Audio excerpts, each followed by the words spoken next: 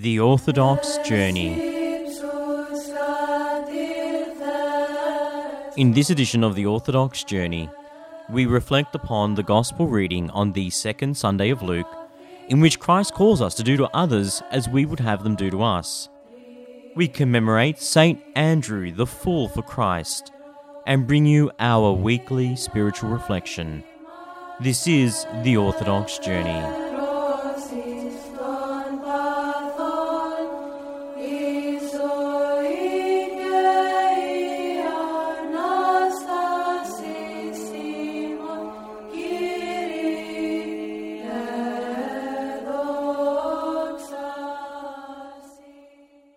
The Holy Gospel reading on the second Sunday of Luke. In Luke 6:31-36, the Gospel reading for this Sunday, it writes, "And just as you want men to do to you, you also do to them likewise. But if you love those who love you, what credit is that to you? For even sinners love those who love them. And if you do good to those who do good to you, what credit is that to you? For even sinners do the same. But if you lend to those from whom you hope to receive back, what credit is that to you? For even sinners lend to sinners to receive as much back. But love your enemies, do good and lend, hoping for nothing in return, and your reward will be great, and you will be sons of the Most High, for he is kind to the unthankful and evil. Therefore be merciful, just as your Father also is merciful. The golden rule, do to others what you also want them to do to you, according to St. Cyril of Alexandria, is just a basic standard on how to treat others. It is only the first step on the path to virtue. The final step is in verse 36, where God's mercy, rather than man's desire, is the measure of true virtue. It is God's mercy, and imitating this mercy, that raises man from the image to the likeness of God. Now, mercy as a rule of life differs according to one's cultural traditions and religious affiliations. Christian mercy has nothing to do with the way it was perceived in the classical sense, the ideal state in Plato's Republic, one based on class. It is not the same as the Jewish understanding of mercy, where the non-observance of mercy was perceived as a transgression against the divine command, and which could potentially bring about divine retribution to the entire community. In the Jewish world of the Old Testament, mercy was linked to the idea of social justice. The people of Israel had a tumultuous history of conflicts, exile, slavery. The people in the state suffered considerable poverty. The wealthy members were comfortable, knowing how to protect and increase their fortunes on the back of those who paid the heavy taxes. The prophets sent by God resisted these injustices, and they criticized the luxury of the rich, the evil and the contempt for the poor. They admonished the Jewish people and called for mercy. Amos castigates them when he writes, "Read the pride of Jacob, its people who live in luxury, lie in beds of ivory, who eat well, listen to stringed instruments, considering these as permanent and not fleeting." Amos 6:4-6. In Micaiah 2:2, the prophet accuses the Jewish people of being merciless. They coveted fields, they plundered orphans, they oppressed families, a man and his inheritance. The prophets here are unanimously condemning the lack of human solidarity, the lack of compassion. All the ills that afflicted their people, they considered as the consequence of a departure from God and indifference to the suffering of one's neighbor. They viewed mercy as a divine command which their countrymen did not respect, and so God's punishment was wielded against all of them. Within such a social and spiritual context, Christianity and its teachings appeared and would fundamentally change the relationship between the people towards people and between people and their relationship with God. Our Lord Jesus Christ's absolute love for people, his crucifixion, his resurrection, transformed the notion of mercy, and it became the means of preaching and spreading Christ's word. Mercy now was not limited to members of one's own community. It encompassed all people, Hebrews, pagans, Christians. Mercy and brotherhood were discreet, unobtrusive, inconspicuous. They did not depend on reciprocity.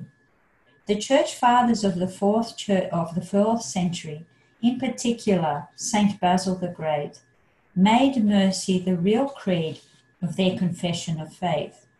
Saint Basil wrote on mercy as a way of life, a discipline of the soul, a balance of the body, in full harmony, reflecting the image of God in man.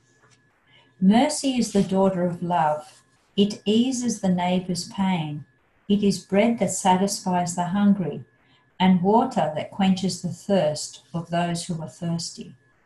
Mercy is an expression of love. It springs from love. It is not abstract, and it is not filled with sentimental words. St. John Chrysostom refers to mercy and love as the criterion whereby at the last judgment we will be judged. He tells us, "Let us love mercy. On her let us set our affection, not one day nor two, but all our life long, that she may acknowledge us. If she acknowledges us, the Lord will acknowledge us too. If she disowns us, the Lord too will disown us and will say, I do not know you." God the Father is the greatest benefactor of all, but man who does good to others imitates him. This good has various facets according to St. John Chrysostom. It is a very wide concept. We usually associate the virtue of goodness and of being a benefactor to giving alms or materials to those who are in need.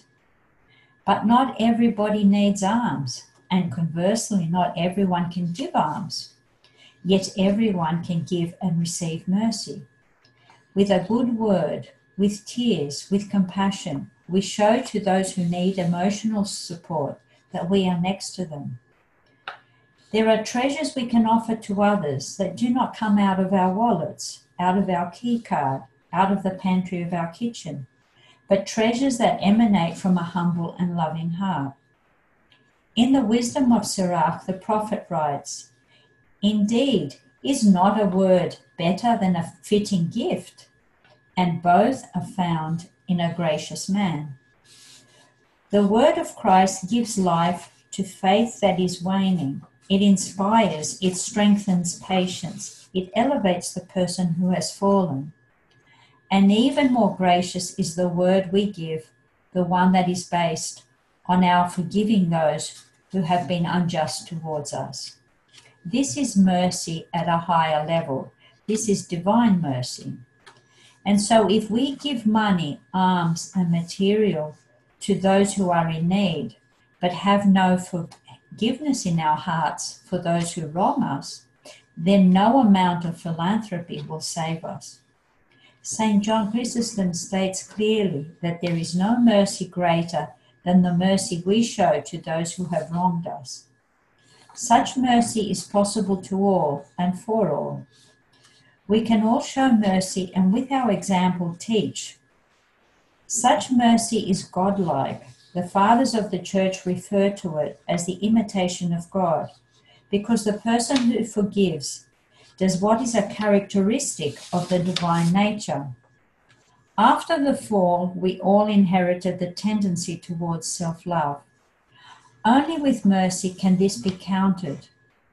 Only through forgiving those who have wronged us can we receive God's mercy for what we have done amiss. Charlemagne, an early king, was on the way towards the church with his troops. He was stopped by a servant who asked him to pay his debt off because he was to be imprisoned for not having the ability to pay his debts. Charlemagne responded, you caught me just at the right time. How can I not show you mercy when I am going to our Lord Jesus Christ to ask for mercy for myself?" And so he ordered that the servant's debt be paid. And as Skeet had asked a saint for one useful word that he could use as a rule of life for the rest of his life. And the saint simply replied, "Show mercy to all people, so that God may have mercy on you." What is more precious for us than God's mercy? It is God's mercy that will give us eternal blessedness. It is our passport to his kingdom. Amen. Saint of the Week, Saint Andrew, the Fool for Christ. Beloved brothers and sisters in Christ, throughout the ages, each and every saint of our Orthodox Church, with no exception, have shown us a living example of the virtue of humility. But this beautiful virtue was exemplified and demonstrated at an extreme level by Saint Andrew the Fool for Christ, whom we celebrate on the 2nd of October. In the early 10th century, during the reign of the great Emperor Leo the Wise, there lived in Constantinople a man named Theognostos, who was a devout Christian. Theognostos was very wealthy and had many servants. His favourite servant, however, was Andrew, a young man from the Slavic regions, who was of good character, was strong physically, handsome and intelligent. Theognostos loved him so much that he made him his favourite servant. Theognostos would take young Andrew to church and instructed him in the faith. As Andrew progressed in his Christian life, he cultivated his spiritual struggle with much prayer, fasting, vigils, and frequent church services. One night, as Andrew was praying, the devil, who was very jealous of the progress Andrew was making, appeared to him and began to beat viciously on his door. Andrew was terrified, and stopping his prayer, he leapt into his bed and covered himself with the bed covers. The devil rejoiced at this. As Andrew dozed off into a light sleep, he suddenly saw himself in an arena. On one side of the arena stood a large crowd of black demons, and on the other side there was a multitude of tall youths wearing white garments. It seemed as if the two groups of men were preparing to do battle. The demons had as their commander a great black giant, who threatened the men clothed in white to send forth a soldier to challenge them. The men in white, however, made no reply to these threats, but stood their ground. As Andrew overlooked this setting, he wondered who would step forward to take on this beast. His eye caught the sight of a fair youth descending from on high, carrying 3 crowns in his hands. The first crown was adorned with pure gold and precious stones, the second with a radiant pearl of great price, and the third, the largest and most beautiful of them all, was woven with red and white flowers. Such was the beauty of these crowns that his eyes were fixed on them, and he began to contemplate how he might at least acquire one of these crowns. Andrew approached the fair youth and asked, "Are you willing to sell me those crowns? If you wait here for me, I will speak with my master, and he will give you as much gold as you like for them." The youth replied, "Even if you were to give me all the gold in the world, I will not give them to you, as they are not of this world, but from the heavenly treasury of Christ. But if you want to acquire these crowns, you first have to defeat the chief demon." Andrew took courage at this, and he asked the youth how he might defeat the demon. The youth told Andrew not to be afraid of the demon's apparent strength, for he is easily defeated. Filled with courage, Andrew shouted out to the chief demon, "Come out and contend with me, O evil one." Fearsome and threatening, the demon drew near. He seized Andrew and cast them about for a long time, and the other demons were applauding. Meanwhile, the men in white grew pale, fearing that the demon would throw Andrew to the ground. However, just as Andrew was almost overcome, he succeeded in tripping up the demon. The beast was hurled down like a great tree, and in falling he struck his head on a stone. The demon cried out, "Woe is me, woe is me." The men in white rejoiced exceedingly. They lifted up Andrew high in their arms and began to kiss him, exulting in his victory over the demons. The fair youth then approached Andrew and placed the crowns on his head. He kissed Andrew and said to him, "Go in peace. Take up the good struggle. Embrace foolishness for my sake, and you will partake of many good things in the day of my kingdom."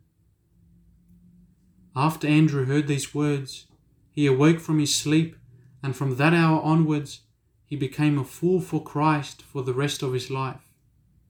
Immediately, he got out of bed, prayed, and ran outside, where he took a knife and cut up his garments until he was half naked.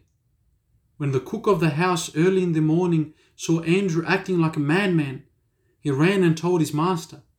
Theognostos saw Andrew in this state, talking nonsense and acting like a fool. He was very upset, and thinking that he was possessed, tied him up in chains and took him to the church of Saint Anastasia. He stayed at the church for several days. During the day, he pretended to be insane when people were around, but would keep vigil all night long, praying unceasingly. One evening, as Andrew was praying, a multitude of demons appeared to Andrew. The demons were holding axes, knives, clubs, and spears, with which they planned to torture Andrew. The demons charged at Andrew and fell on him with their clubs and knives. Andrew, in a state of despair, cried out, "Holy Apostle John the Theologian, help me!" Immediately thunder resounded, and a multitude of shining men appeared, being led by an elder whose face was shining brighter than the sun. The elder commanded, "Shut the gates and let no one escape." At once the doors were closed and all the demons were seized. Andrew heard one of the demons cry out, "Cursed be the hour when we were deceived, for John is merciless and will torture us cruelly." St. John then commanded, "Lead the demons to me one by one." The demons were brought to St. John, and he stretched them out, and taking a length of chains, he folded them over and lashed each demon 100 times. After St. John had lashed each of them, he told them, "Go and show your father Satan your stripes, and see whether this pleases him." The demons departed, and St. John approached Andrew, saying to him, "See how much concern I have for you. God has entrusted me to your care." Andrew replied, "My Lord, who are you?" The elder replied, "I am he who leaned on the Lord's bosom." After this experience, Andrew intensified his efforts. After a certain length of time, his master freed him, and he began to wander the streets pretending to be mad. He was destitute, afflicted, tormented, of whom the world was not worthy. Some mocked him as a fool, others drove him off, despising him like a stinking dog. Others thought him to be possessed. Young boys taunted and beat the Blessed One, but he endured all these things, praying for those who offended him. If someone ever gave him some food or money, he immediately distributed them to the poor, but so that they wouldn't thank and praise him, he would throw the money or food in their faces and threaten to beat them up until they drove him away. Sometimes he wouldn't eat for a whole week and suffered from the extreme cold during winter, as he only wore a tattered garment. During the day he ran around like a lunatic, but at night he laboured in prayer. There was usually nowhere for him to sleep. The poor chased him away, and the rich did not let him enter their courtyards. When he tried to sleep with the dogs, even they bit him and chased him away. Such was the lifestyle of Andrew the Fool, proving the words of St. Paul, "The foolishness of God is wiser than men." The grace of God dwelt within him, and he even knew the inner thoughts of men.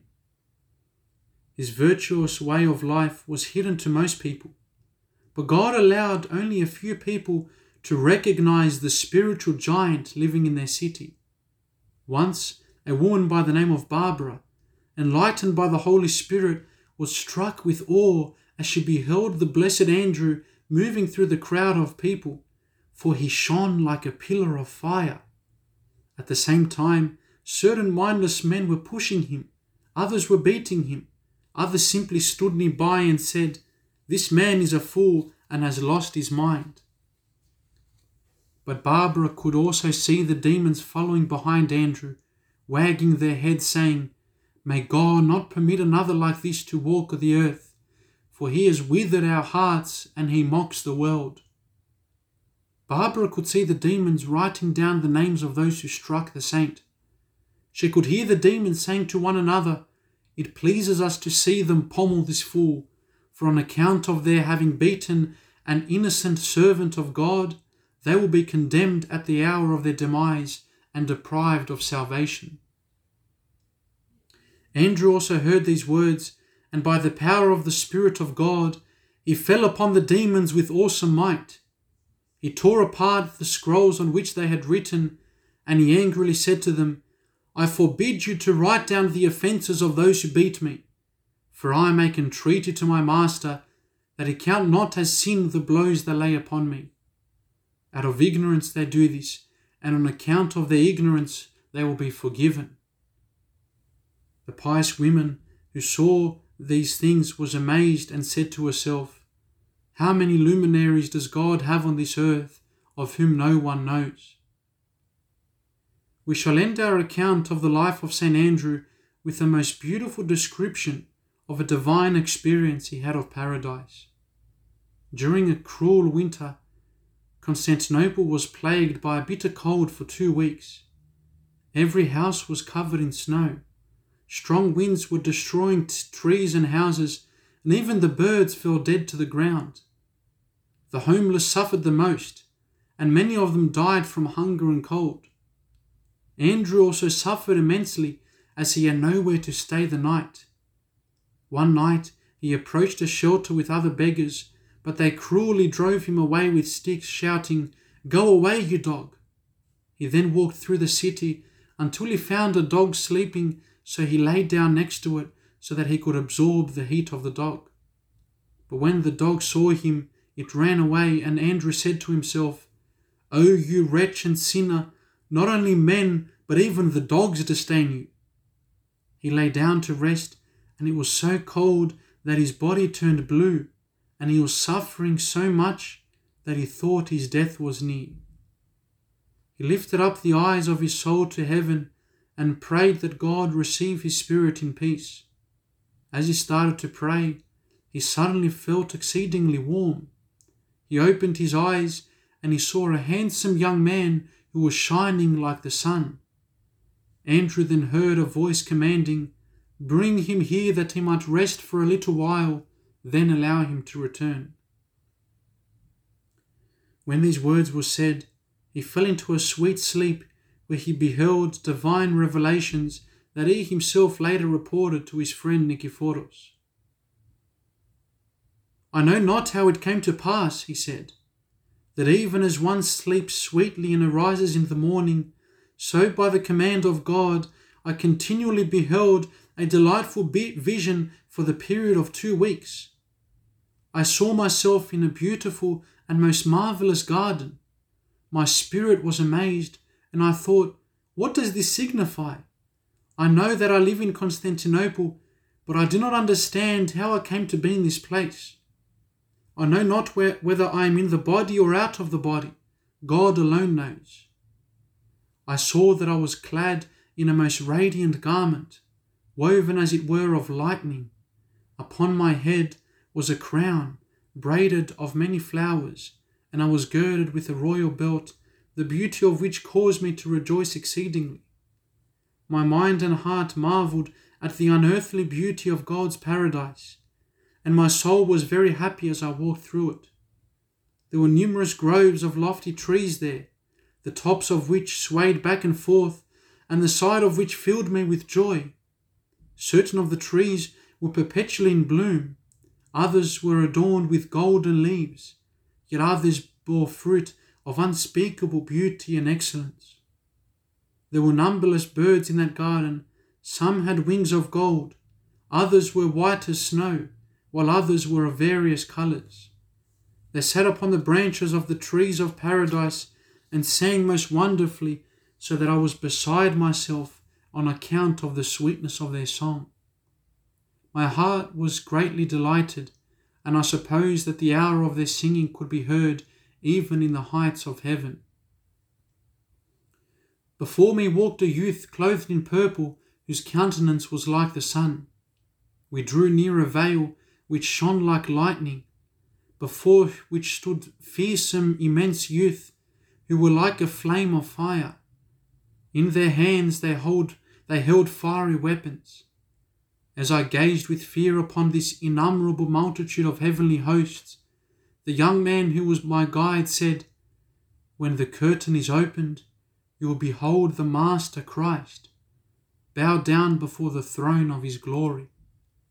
Hearing this, I rejoiced and trembled, and was overcome by fear and unutterable gladness. I stood there and looked until the veil was removed. And when the curtain was opened by a flaming hand, I saw my Lord, as did once Isaiah the prophet, sitting upon a throne high and lifted up, and seraphim round about. He was clad in a robe of purple, and his eyes looked upon me, full of love. When I saw him, I fell down before him and worshipped the most glorious and fearful throne of his majesty. Such was the joy that laid hold of me at the sight of his countenance, that I am unable to tell of it. Even now, as I remember that vision, I am filled with celestial sweetness. Trembling, I lay before my Master, marvelling at how it was that in his mercy he vouchsafed me, a sinful and impure man, to appear before him and to behold his divine beauty.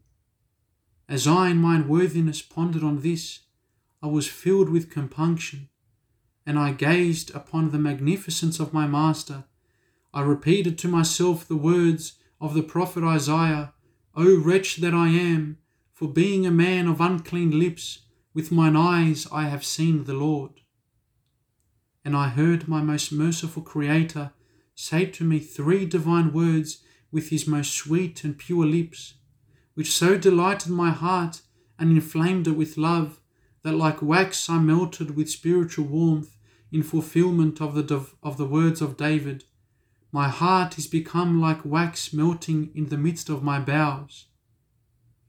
Then all the host of heaven chanted an exceedingly wondrous and ineffable hymn, after which, I know not how, I again found myself walking through paradise, and I considered how I had not seen the most pure lady, the Theotokos. And lo, I beheld a man, radiant as a cloud, who held a cross and said, "Do you wish to see the Queen, who is more luminous than the heavenly hosts? She is not here, but has departed unto the much suffering world to comfort man and to console the sorrowing. I would show you the holy place where she dwells, but there is no time now. You must presently return to the place from which you came as the Master commands." When he said this to me, I felt as though I had fallen into a sweet sleep. Then I awoke and I found myself in the place where I was before, lying in the corner, and I marvelled at the place where I had been during the vision, and at that which I had been deemed worthy to behold. My heart was filled with unspeakable joy, and I thanked my Master that he had been pleased to bestow such grace upon me. Such is the life of St. Andrew, who worked numerous miracles and who bore much reviling and many blows. But the greatest miracle of all was that he turned many sinners to repentance. May we too emulate the extreme eros and love that St. Andrew had for Christ, and may this love also cause an explosion within our own hearts. May we be counted worthy to partake of the divine and heavenly blessings that St. Andrew experienced, to rejoice with the angels and with gladness to stand before God, to whom be glory unto the ages.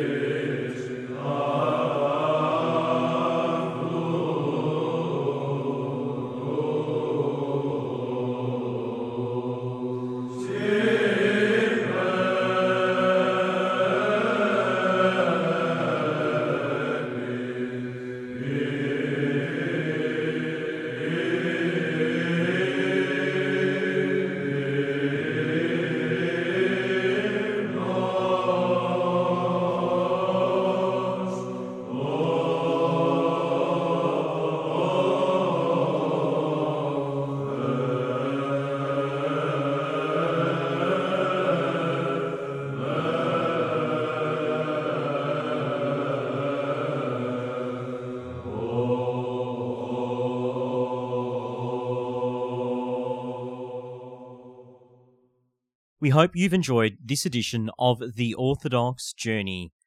To keep up to date with our podcast, subscribe on Spotify or Apple Podcasts, or head to orthodoxjourney.com, where you can find even more Orthodox articles, talks, sermons, and podcasts.